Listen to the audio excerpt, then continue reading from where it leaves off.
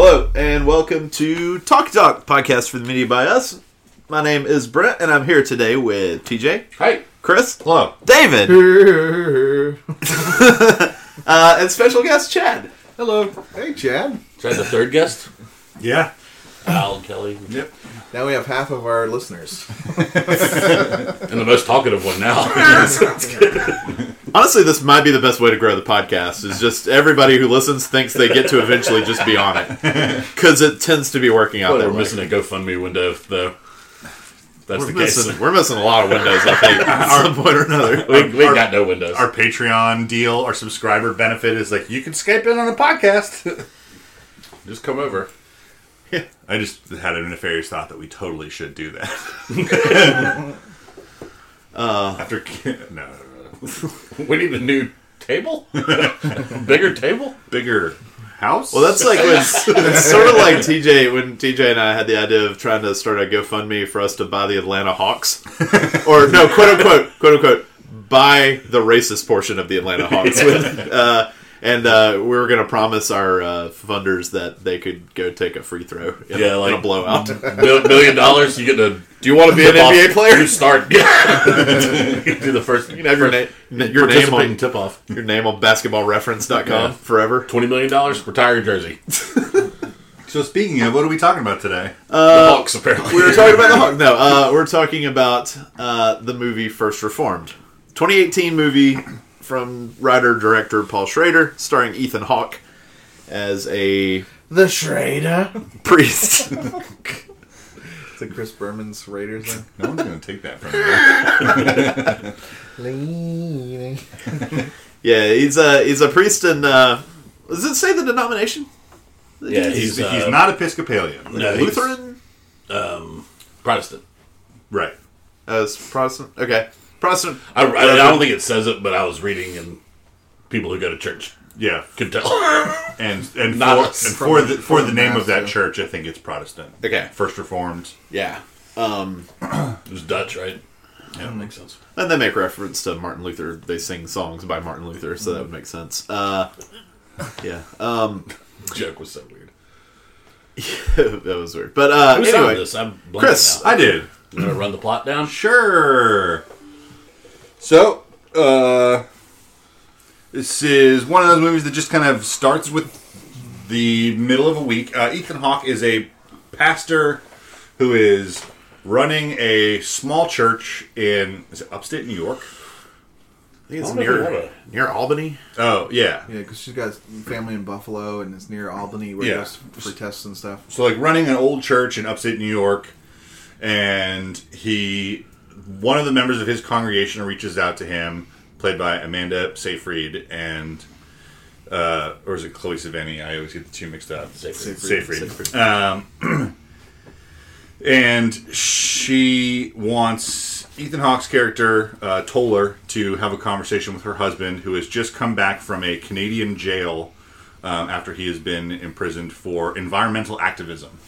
So his relationship with her husband kind of brings new light and passion to his leading his congregation, but it also is the point where a pivotal point in her husband's life, and he ultimately kills himself, but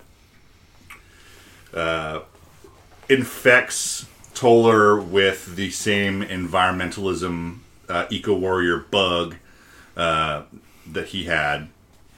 So then Toller spends the rest of the movie preparing to make a big protest showing of maybe killing the CEO of an energy company who's on the list of like top 10 polluters in the United States when he is confronted by the fact that Mary, Amanda Seyfried's character, who he told to stay away from this big event where everyone will be gathered, the 250th consecration, she shows up anyway, and he doesn't want her to be killed in his, eco-terrorism. The plot really isn't what the movie's about, after hearing myself say the words, but that is it. Cedric the Entertainer, better known is the pastor at a mega church who basically like buys and keeps Ethan Hawke's church running, and is the one who's organizing the 250th consecration. But that's a side story, just kind of, catalyst kind of. Yeah, Ethan Hawke's one of his few human connections, because he's pretty closed off at this point in his life. His congregation is maybe 10 people big, with everyone opting to go to the mega church that Cedric the Entertainer's character runs. I forget his name. I'm bad about it. Joel. Of course, it's one of those like mega churches, so everybody just calls him Pastor Joel. Yeah. But that's basically the plot. If I missed any important points, he grows closer with Mary after her husband kills himself, in a non-sexual but very intimate way, and so it turns sexual at the end, technically, I guess. Maybe we'll get to that. Yeah. Well, I mean, yeah, they make out, Or do they? Maybe we'll get to that. I mean, yeah. At least the representation is that he has sexual feelings towards her. Yes, without it. That is his desire, whether it is real or imagined. Is it set present day or is it is set in present day? It's interesting. I mean, I guess the big thing that I called on early that you kind of maybe left out of the plot that I can see in your plot description isn't as important is the fact that his son died in Iraq after he encouraged him to enlist because it was a family tradition. He used to be a chaplain. Yeah, so he was in the military. Yeah. Well, I think that is important for the overall themes. Well, he kills indirectly his son, and also indirectly kills Michael, Amanda Seyfried's husband, by finding a suicide bomber vest the night before he kills himself, and not reporting it or doing anything about it at that moment. And the next day, he kills himself. Yeah. So by not counseling immediately by finding that or turning it into the cops, he indirectly, Probably, yeah. That's so much of this movie is like. I mean, yeah, but as much as any movie is probably. I guess. we have to talk about it in some definite terms. I think this movie. I don't think what I said is more than others. Was there any intention about killing her husband, or is it just happenstance? Just happenstance. So the husband makes a suicide vest, and he is going to. We never know when, where, why, or what, but he has a suicide vest, and Seyfried finds it in the garage and calls Reverend Toller. And he had been recently working on it. He said he was out in the garage and finally filled with some purpose when she kind of uncovered it. Right. And so when he finds I it, should just say maybe every time I say something. So when he finds it, he just takes it and puts it in his closet. So it is clear that the husband, Michael, was going to kill himself. Mm-hmm. But in what fashion, spectacular or otherwise, had already written a suicide note.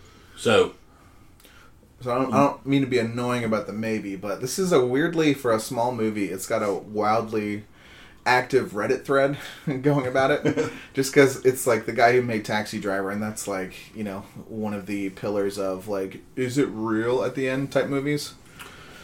Yeah, I want to clarify, I guess, how's the suicide thing not indirect? Are we thinking he was murdered? There's one thing I saw, and I don't know if it holds water or anything, but that the family was recruiting Reverend Toller specifically. That Seyfried might have planted, or that they were working on the vest together to get Toller to find it to then use it. So once Toller found the vest, Michael's part was over, because he can't... I don't know, that's part of the But he could have stopped the suicide by finding the vest. Still, that's... Or Michael's part was over. I do think that building the vest and I think but hold on. I don't understand how the suicide thing is not. If he goes to the cops with the vest immediately, doesn't that foil the plan? No, sure. But it could have been his plan the entire time, even before meeting Reverend Toller to kill him. Sure, but I'm just saying Ethan Hawke's character Toller could have spoiled the plan by taking the vest to the cops. Or and he has some interesting. He has some interesting decisions that he makes about not telling the cops, and once he's dead, about hiding evidence. Right. But I was just making sure there wasn't anything I was missing. There. But there's also something important to him not telling the cops, and that it's the suicide vest is found after Toller is counseling Michael. So Toller is already looking into and is already buying into the the arguments about the environment getting spoiled by mankind, and isn't it our job as stewards to take care of it, says the Bible. Yeah. And Toller says the reason he doesn't want to go to the cops is it would look bad on the cause.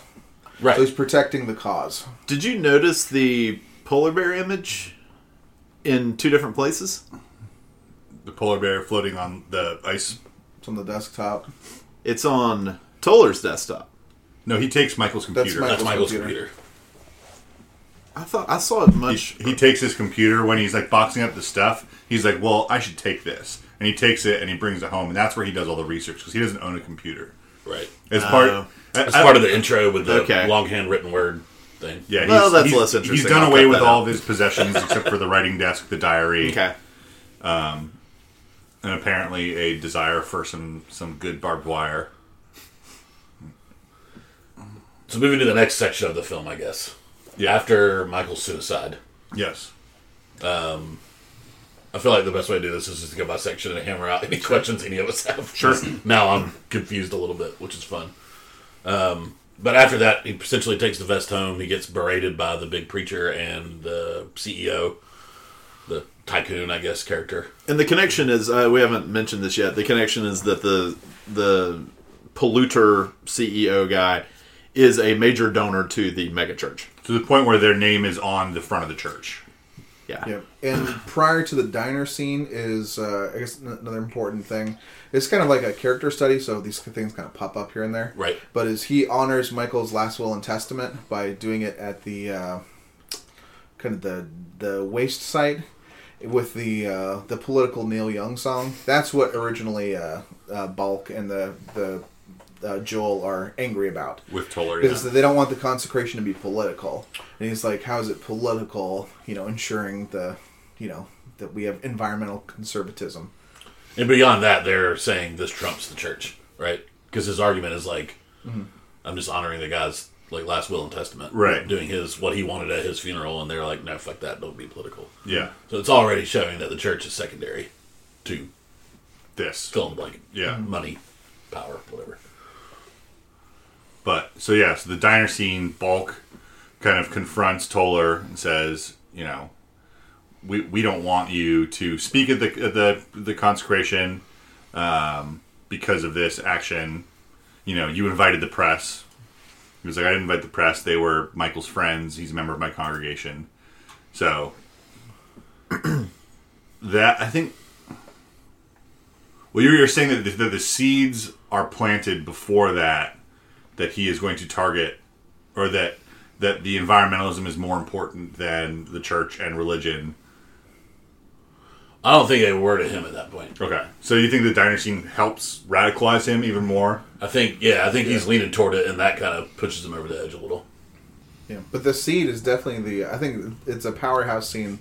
We're jumping back and forth, but his conversation with Michael, the first defense about he finds himself, thrilled and finally actively engaged in his life, right. Doing a religious debate about the future of the world, and the center of the initial part of the plot is the guy thinks that it is a sin to bring a child into a world that's going to be unlivable by 2030.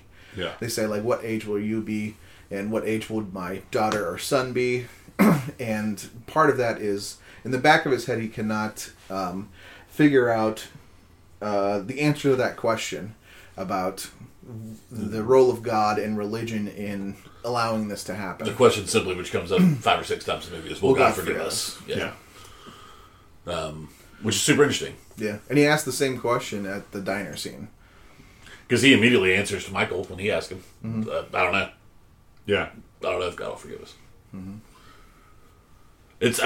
That is a separate, super interesting take on organized religion, which I thought was really cool, because he has a great argument with Joel, Cedric the Entertainer's character, about, would God kill his creation?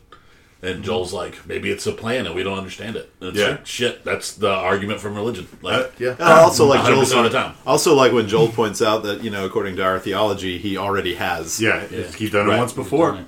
Yeah. Yeah. I really like, and I know this is getting away from the speculation, but I really liked Cedric the Entertainer in this. He does a really good job. So there's, right before it comes to a head, and like maybe days before the consecration, when Toller has a previous relationship with the choir director from the megachurch, and I don't know if he is intentionally telling her off because he wants to distance himself from people in this time right before, or if she's really just being a pain in his ass. But so he gets called in to talk to Joel, and that conversation is really good. When Joel points out that, and I think Joel makes a correct point here in that part of the thing that's making Toller sort of lose it is his life of isolation. Yeah. And not being in the real world. Right. I mean, because he spends most of the first half of the movie just writing in a diary, and like you said, he has 7 or 8 people maybe in his church the first Sunday that we see. In a Dutch colonial house with like no furniture. Where he lives. Yeah. Joel rightly tells him, you live in a museum. Yeah. You know? And he's like, it's a souvenir shop. Yeah, but really, I mean, it is a museum to that way of life, and he gets more people who come to see it for its historical value than to worship there. Yeah. Like, you see him giving tours, and that's pretty much most of the interaction he has. Mm-hmm. So, I agree. That's a great scene. I like where we see Toller having conversations with Michael, where Michael will ask a question, and Toller will very quickly say, "I don't know." And where I think that maybe the film has something to say about effective religious counseling, when he asks a question of Joel and Joel doesn't know the answer, he takes his time, he spins his chair around, he thinks about it, and then he turns around and he delivers an answer, like using scripture. Like it's an interesting juxtaposition that, like, not that anyone is a good or bad religious leader, but that, like, there is a modern approach to it, that we need to have answers to things now in maybe an information-driven age where, you know, they're simulcasting the consecration from, and we say it's a megachurch. It's not like your stereotypical megachurch. It's not an arena with 100,000 seats. It can sit 5,000. Right. So it's not gigantic, and it's not one of those really gaudy megachurches. It's like your run-of-the-mill megachurch, I guess. Right. Yeah, that you would expect Albany, New York to have. Right. Yeah. So, like, if you're church. yeah. So it's not over the top. It's not a Joel Osteen church. So apologies to any Joel Osteen listeners. I think we've scared you away by now. This movie will. We mark this podcast as not safe for Joel not Osteen. safe for Joel Osteen. Religiously explicit. It's listed on Joel iTunes, Osteen that way. explicit. Picante. Are we skipping steps to get to the ending? I'm plugging along in chronological order. So Yeah. I think while we're talking about his sort of isolationism, do you think the movie, especially also just Paul Schrader wrote Taxi Driver as well, and I think that's the biggest link between the two movies is the way it's about two characters who are isolated from the world in a lot of ways and are slowly, due to their limited interactions with the world, become sort of repulsed by the things they see and how it sort of radicalizes them. Yeah, and I do want to put a bend on that. Is that their idealism radicalizes them? Like they don't have any grounding force. Right. Yeah, but agree with everything else. And so do you think that this is a movie that sort of warns against that sort of lifestyle of isolating yourself to the point where, like, this is one of the dangers of being an isolated thinker, because having no time to do anything but think really just opens your eyes to that sort of... I don't think the movie is neat enough to say that what is the remedy for this guy that he's not taking. I think it's just that he has this issue. And just like Taxi Driver, we have this window into what he's going through his form of the 12-month diary. In Taxi Driver, it's the Travis Bickle monologues that he's kind of speaking to nobody. I don't think it has a... I guess maybe the movie has some things, some misses where he could have gotten help, but I don't think that that's what the movie's really about. Is like... Sure. I think it is. You think it is? I think that is what it's about. I mean, not to jump to the end and skip stuff, but I think we have to. I don't see him as, blowing up the church. As I don't think you can see it as either him being like pro environmental terrorism or anti church, because he's doing both equally there. He's literally blowing up, this like museum of a church that's got Underground Railroad, secret doors in it and shit, and also doing it for the environment. I think he's just radical against everything. I think that is a symptom of his life, not him actually being pro-environment or anti-church. Yeah. And I think it's split. And I also agree, and I think the movie gives us evidence in that no matter how you interpret the ending, Mary is salvation. Yes. So another person taking away his isolationist bend is the end result of his actions. Whether he dies by drinking the Drano and Mary is there as, as his passage to wherever he's going when he dies, or she walks in and she stops him from drinking the Drano. Or, I don't necessarily think she's 100% salvation. There's another take that she is seduction. It may not be that she's actually, not to, jerk all over the mic. No, we're talking about we are essentially talking about what is Paul Schrader's what is Paul Schrader's opinion in this story of what happens when we die. It's either he lives and they're together, or we die, and then what is this? What is this scene that he's created where Mary walks in and he kisses her? Camera swirls around. And I just think about cuts abruptly. He's very intrigued in his journals about the thought that went through Michael's head before he died. Yeah. So it's very possible that, Cedric tries to get in the church and it's completely locked. Mary gets in there, presumably doesn't have a key. And it could just be the thing that goes through his head before he dies, is that she is part of the seduction of this way of life and this corruption of his ideals. That could, or you could take it a couple other ways. I don't think it's 100% one way or the other. So if you take that reading, that actually ties into one thing he says earlier in the movie, which is that life is both despair and hope. Mm-hmm. And I think if you consider her seduction that he's trying to resist, but also hope of being with her, then that could be. That sort of end state for him could be a combination of both despair and hope. It's Joel's description of, you don't stay in the garden for that long. Even Adam and Eve didn't stay in the garden that long. Right. She is both the garden and the apple. Which is interesting because she's married. I think in the beginning, especially after Michael's suicide, you see her as Mother Mary, salvation.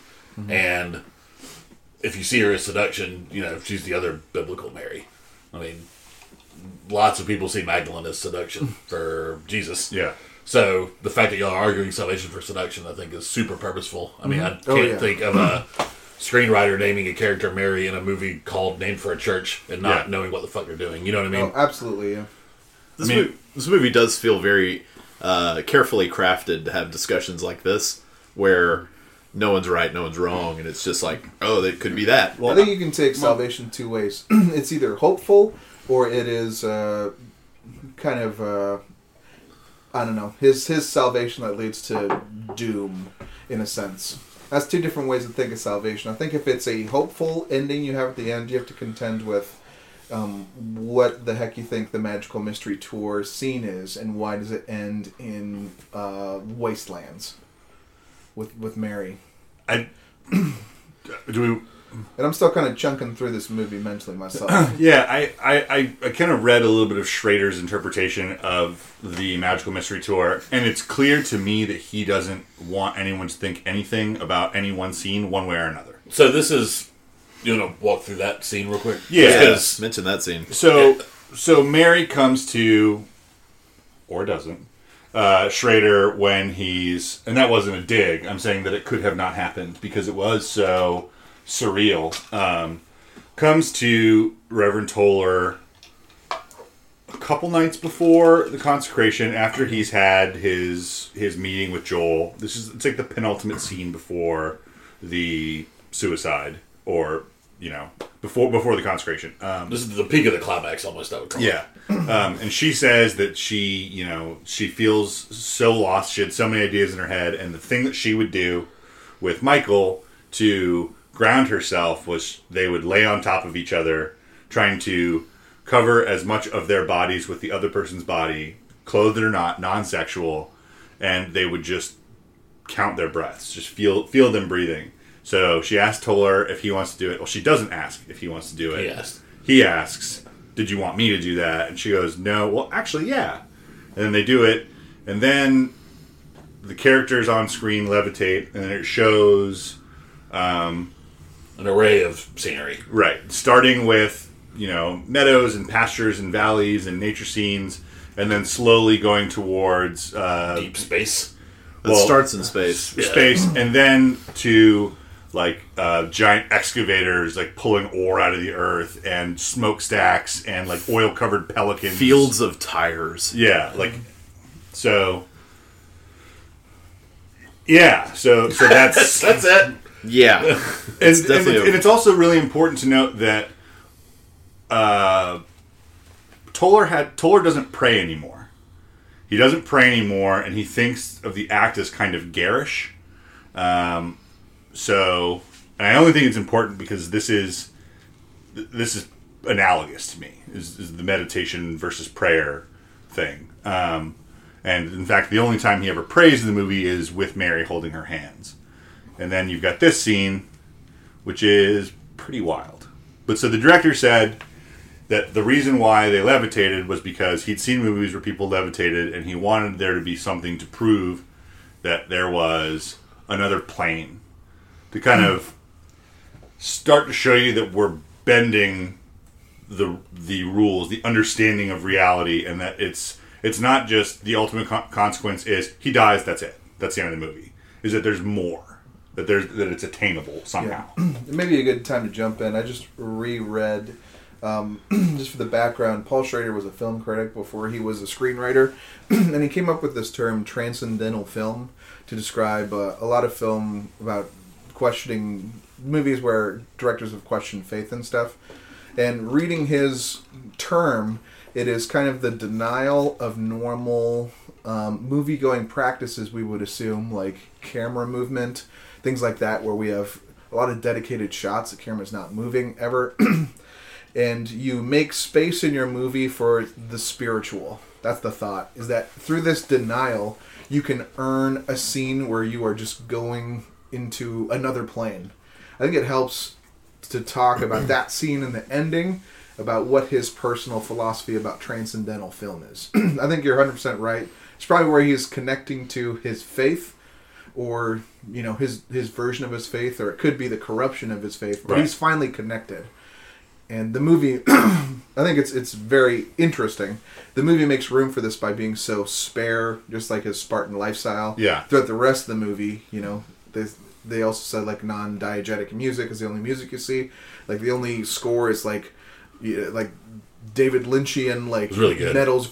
metal grinding on each other, or unpleasant pulses of static or bass. Right. Not Jackie-esque. Yeah. So what did you? So with that as a background, what do you guys think about the Magical Mystery Tour? Oh, and that's what she calls it, the Magical Mystery Tour. What do you think it's either its role is in the plot or its messages from the director? I think he's finally touching the spiritual plane, but the spiritual plane for him is confirming his suicide mission, for how he's through this finally having a personal connection. He's finding himself in the ruinous wasteland of our environmental decisions. I think that kind of calcifies his decision at the end, prior to Mary coming in, about what he wants to do for the consecration. I think shortly after that is also when he goes to the waste site and gets the barbed wire and says, I found a new form of prayer. I think that's all kind of coming out of that scene for me. Does the barbed wire come from the wayside? I thought it came from behind the cemetery. Yeah, I think he stems the rabbit cemetery. Yeah. But he does go back. He Right. spends a whole night just walking around the waste site. The only reason I brought that up is because I don't, at the ending, he's got a vest on. He's ready to blow up the congregation, essentially. destroy the church. And when Mary gets there, he, removes the vest, wraps the barbed wire around him, and pours a cup of Drano in his lowball whiskey drinking glass. Yeah. Mm-hmm. And I don't know. It's interesting that suicide was like the option, and I feel like the barbed wire is obviously telling us, like, I feel like one side was killing himself for the environmental cause, and one side is killing himself because he's, a messenger. absent of faith too. Oh, Like, kind of a repentance. The barbed wire, like yeah, self-flagellation. right? Yeah, I definitely think that there's that. I mean, that is intentional imagery with the barbed wire. But he's also something we haven't touched on is just he's also incredibly prideful. Something you don't get obviously in the movie, but the fact that he is looking down on other forms of faith like the megachurch. He has very sternly held judgments about what's right, and I think he's personally offended that he can't pray anymore. It's he says it's like garish, but I think he's offended that he can't find that personal touch anymore, and he should be important enough. He obviously thinks he's important enough. Obviously, I don't want to say obviously too many times, especially in this movie, but to keep a running journal of all of his thoughts that they're worthy. But he derides himself for his pride and says that of all of the sins, he can't believe he's guilty of this one, and he knows he is. He destroys pages in his journal when he thinks that they're too self-indulgent, and he even thinks that the whole quote-unquote experiment of writing in the journal is ridiculous. But he continues to do so. Because he wants to see if he can. That, to me, is more about devotion and faith than it is about pride. he also is going to prematurely end the 12-month experiment. I mean, I don't know. Did y'all have any thoughts of that kind of driving him more? That he's putting himself through that? That he's like cementing his thoughts. That he's forcing himself to like be I think it's an early form of self-flagellation before we see the barbed wire. Yeah. As a physical manifestation of that. Yeah. Yeah. I just found it interesting that he was like, it's going to be 12 months. It's going to be 1 year. I'm going to do this for a year, write this journal. And I don't know, part of me felt like he couldn't take that. He's also, I think, I hear what you're saying. I think part of the pride is he's also obsessed with Thomas Merton's, who has like this famous... Super similar. Yeah, super similar kind of lifestyle and stuff, and wrote these famous letters. The fact, I think Joel chides him for like reading and rereading these guys who also wasn't in the real world. Yeah. I think that's his pride saying I could do something like that. Have we made mention yet of his health issues? No. I was going to say, that's another pride issue, that he seemed to have no interest in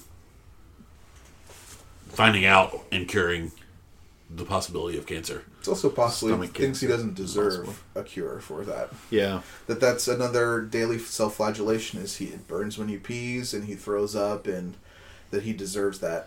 Do you think that goes hand in hand with his... do you think that helps his willingness to commit his plans of a final act? I think it helps cement it, whether intentionally or unintentionally.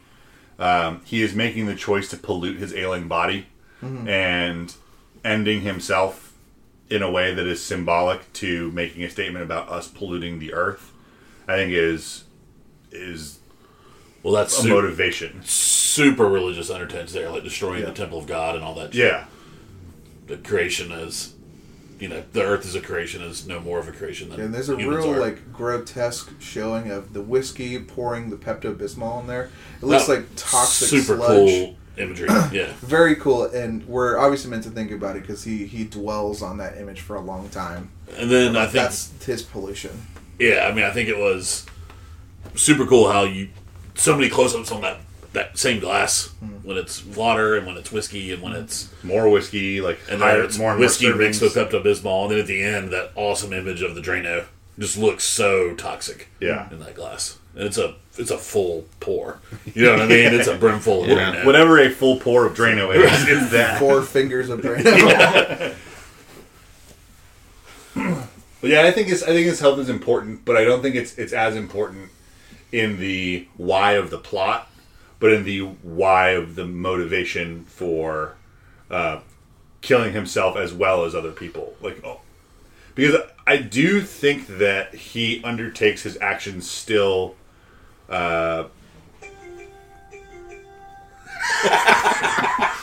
Classic. Just still thinking of himself as a spiritual warrior.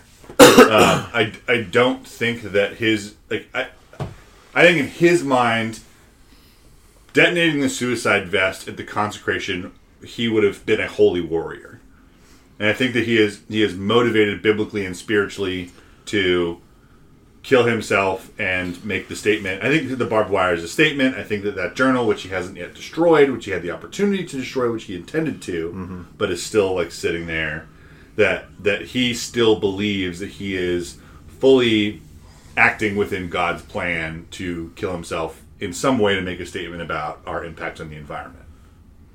So, just referencing the scene in the church at the end on the church grounds, where do you stop reality there? Where are you unsure of what we're The watching?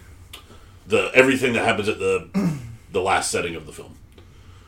I think when he pours the glass of Drano, I think he drinks it, and it just never shows him drinking from Yeah, it. not as much that as like is open up for possibility. So there, but nobody thinks that the vest got set off. I mean, it could have. It's possible. Mary could not have shown up. I don't know why you hit that scene of Joel looking for him and coming to get him if he blew up, if he set the vest off, because that's not something he's seeing. That's a separate story of, it just added panic to the situation. I feel like him beating on the door, but I don't know why you get that scene of Joel coming over if he went in and blew up the place. Is there anything to... You said he had stomach cancer. Yeah, is anything probably. to like the decaying of his body and his unwillingness to correct it? Anything parallel to kind of the environmentalism and how the alien of the planet and our inability to correct it, or inability to even want to approach that subject of how, or just looking at it? Sure. I mean, I think that's when the doctor is telling him all the, it's not as bad as it used to be. We can fix this. You know what I mean? Yeah. That's kind of the scientific stance on the environment issues. It's it's not, impossible. You know what I mean? We just have to take crazy steps. You have to pump your body with radiation to, you know what I mean? Or Yeah, I whatever. think part of him denying healing is also his stance that we, the way that he doesn't deserve his body, his mortal body, that humankind probably doesn't deserve the earth.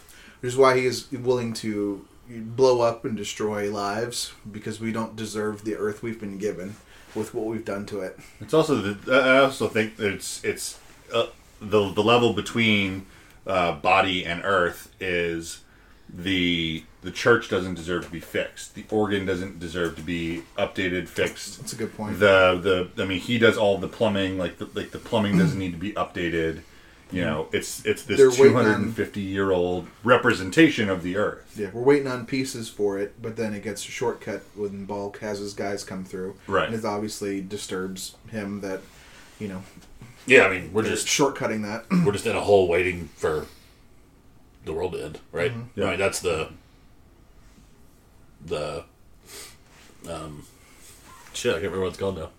Harriet Tubman. Oh yeah, the slave train. Underground Railroad. Jesus. Slave train is a very shorthand I way of saying that. was going to call it a slave motel. I was like, that's not a good thing to call Slave that. Train's an unpopular OJ song. But yeah, I mean, that was the point of that. I thought was fairly straightforward. Yeah. Just how he saw his reaction with God's creations, or just the world we have.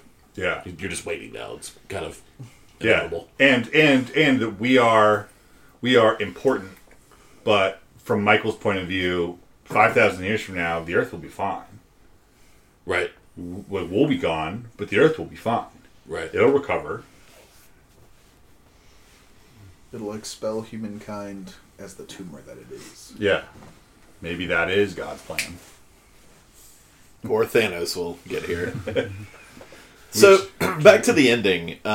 Sure. Do you have so I think we all agree there are multiple ways to take the ending and multiple ways to interpret it. Do you have a preferred way?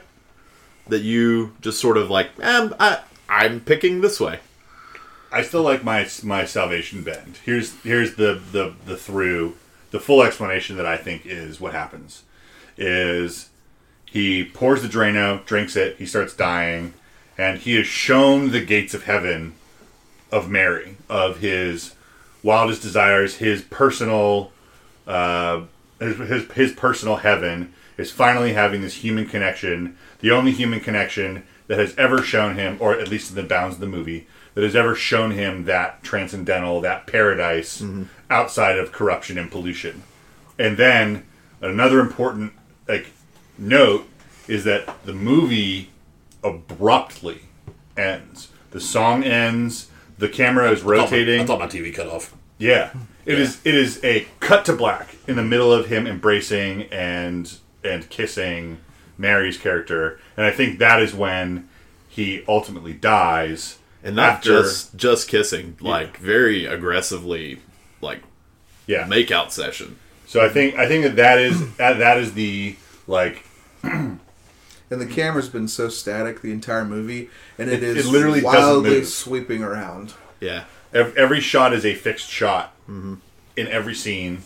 And then, so he's embracing her, making out with her, and then it abruptly stops. And that is the denial of his salvation at the end for taking his own life. I have the same kind of interpretation when I saw it. I'm just wondering, what can we really consider bedrock, considering we're watching a man emotionally, spiritually, and physically falling apart? Is it possible that he does go through with his plan, but he kind of, phases out of that, that plane and plays out this other choice he could have done? I mean, yeah, it's possible. That's my only thought in talking about. I don't know that anyone can be 100% about the, what we're seeing is 100% gospel, no pun intended. Right. But I had that same reaction you did, that he did go through with drinking the poison, and he was shown his salvation, or his version of paradise. It's like in South Park, Bigger, Longer, Uncut, when Kenny is floating to heaven, and it's all the ladies, the angels with the big boobs, and they're like, "Come on up, little boy," and then it says "denied." That's my interpretation of First Reformed.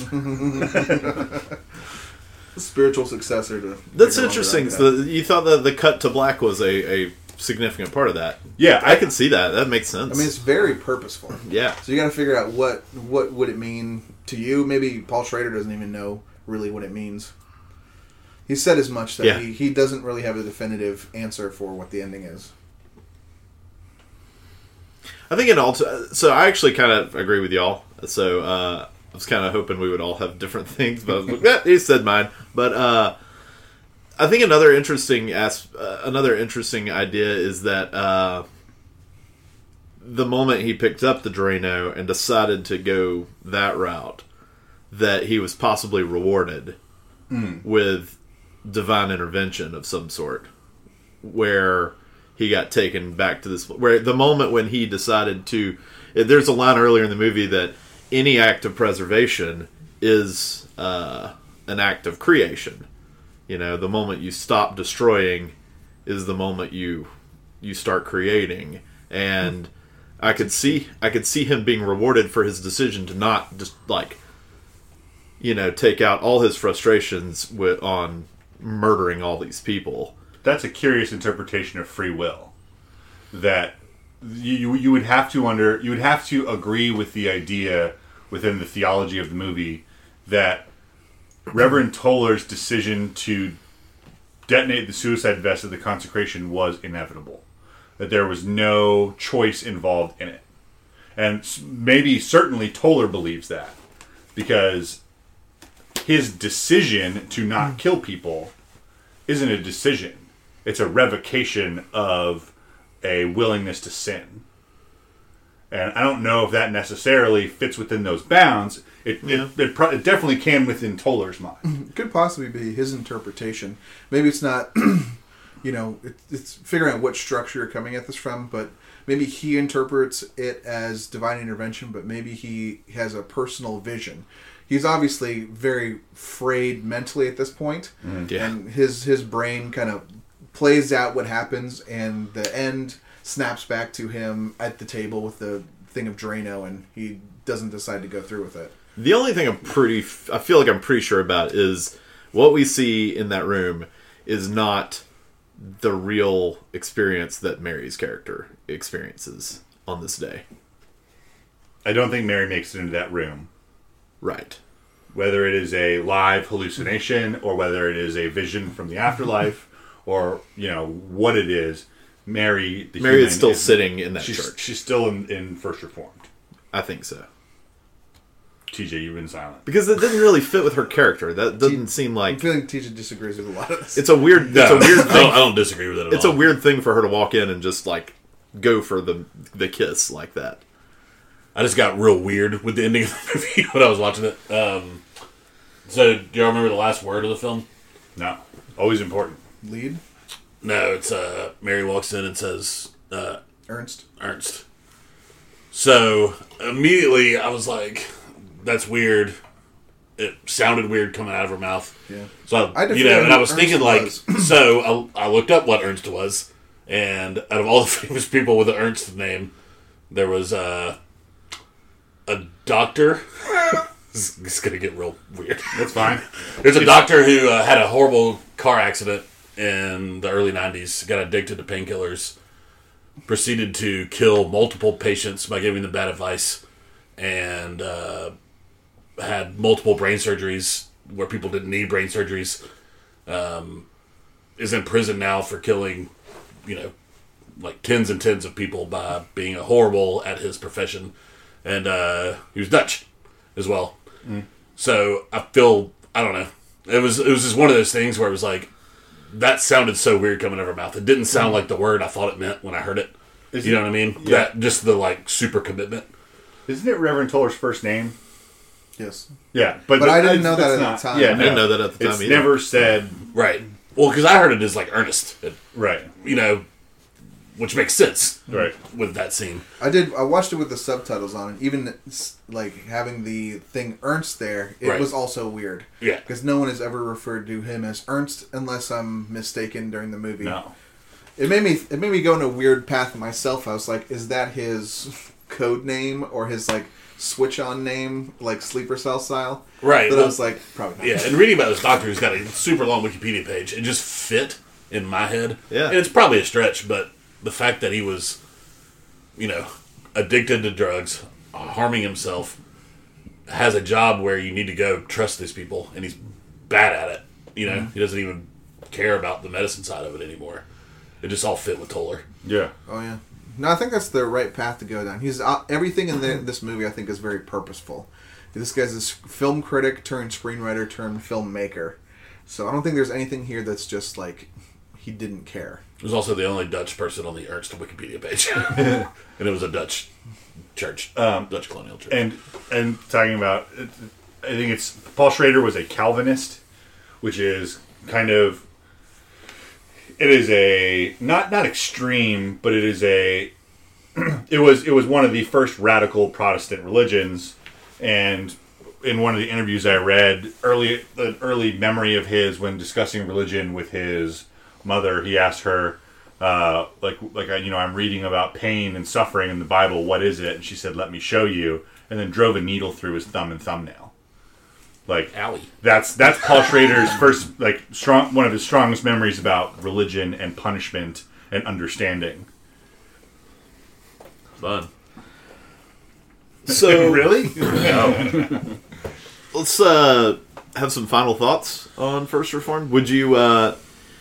Did you? I know it's certainly a movie that gives you plenty to think about and plenty to discuss. Did you like the movie? Did you?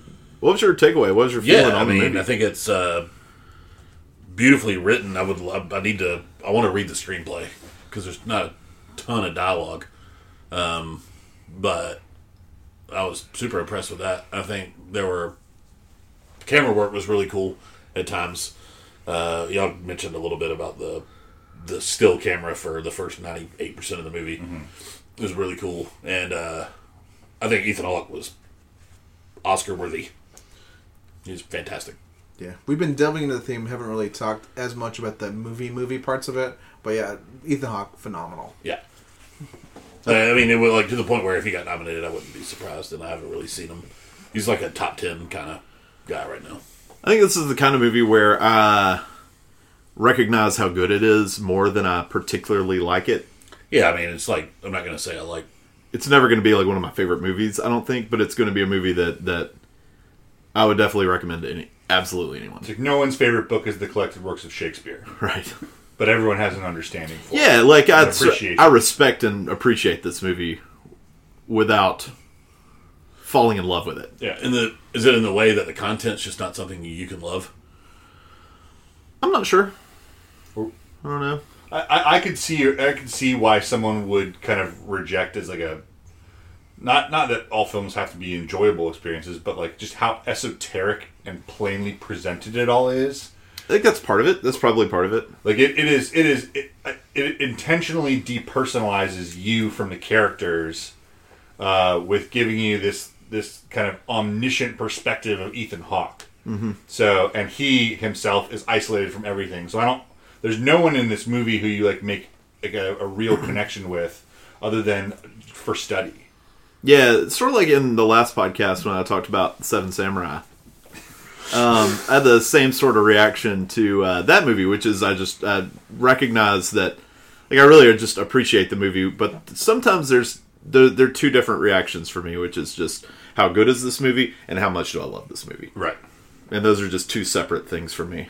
And so I can love some bad movies. Well, just from the dialogue here, I'm excited about seeing it. Yeah, it is. And it does seem like a movie that is less focused on entertaining you and more to give you an inner dialogue with yourself. Yes. 100%. That's why we weren't worried about spoiling this for you, because the plot is really secondary to what the motivations of the characters make you think.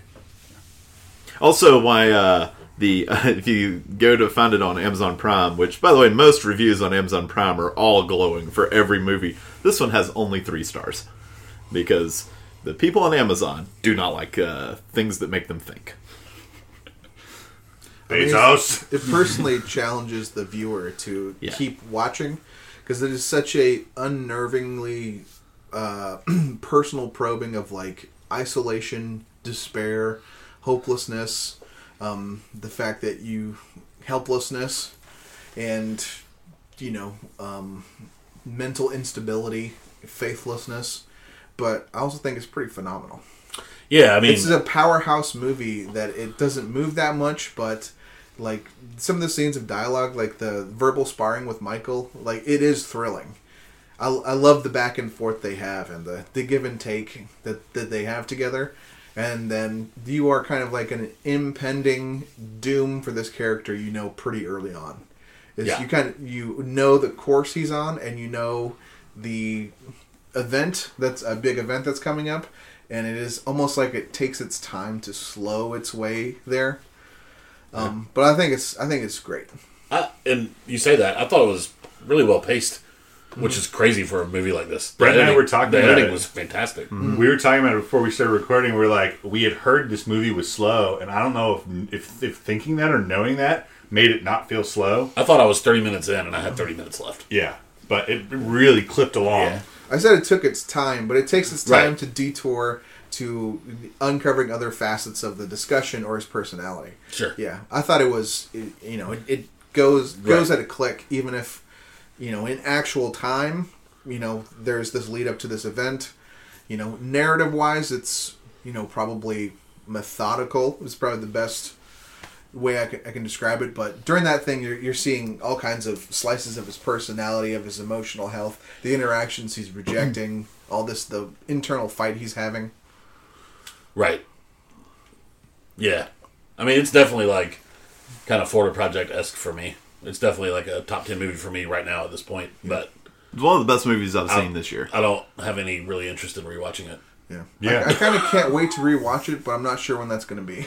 I would like to rewatch it 5 years from now if we're still doing this podcast and see if we want to put it in the Talk of Fame. The Earth's still here. We got till 2030. Yeah. Yeah. All right. Well, it sounds like we very easily recommend this movie to listeners. It's available on Amazon. I think we'll be talking about it more in the coming months. If you just listen to us completely dissect every part of it and still, want to see it. But it sounds like listener number one, Chad, is definitely on that page. On board. All right, moving on to homework for next week. I believe it is David's turn. Oh yeah, to choose some homework. What we got in store for us? So I'm going to choose. I'm going to choose a movie from this year, just to force myself to watch something from this year. I think it was a festival movie last year, so we do just watch. It calls it 2017, but I'm going to count it 2018. Chloe Zhao's The Rider. Heard good things about it. Nice. Got a bunch of award nominations last year, just because it had a kind of qualifying run last year, but it really came out this year. Whatever, year doesn't matter. It's supposed to be really cool. So Sweet. It's about a rodeo rider, I believe. What's it on? It's on Stars right now. Okay. Cool. I think it's on Stars. Oh, damn it. I thought I was going to make it through that seeing one of these fucking horse movies. Nope. Yeah, we saw a trailer for this when we watched Isle of Dogs, Yeah. I think. So, like, back in June of last year? July? Isle of Dogs was like January this year. Oh. It's a 2018. So the Rider, I remember the Rider hitting like Tara. Isle of Dogs will lose to The Incredibles 2. Is my prediction. But they will both get up. I think it hit Tara at like it was early on this year when I was hearing about the Rider, Yeah. like February or so. Heard a lot of good things about it, so I'm looking forward to watching that. I was planning on watching that anyway, so Sweet. works out. Fit with your Red Dead Redemption life. Yeah. All right. Well, that was Talkie Talk, podcast for the media by us. You can check out our website, mediabyus.com. You can join our Facebook groups, Movies by Us, TV by Us, Games by Us. Please send us an email at themediabyus@gmail.com so that we know that works still. You can tweet with us at themediabyus. Most important thing and helpful thing you can do is subscribe to the podcast and or leave us a rating. Preferably a nice rating, but any rating honestly helps. And last but not least, we want to thank the Willow Walkers for the intro music. Thank you. And we want to thank Boo Rifa for the outro music. And that's it. Thank you all for joining us today. Bye. Bye. Kicking rocks down old dusty roads, small town slowpokes, long time ago. Kicking out records of all the things that I know.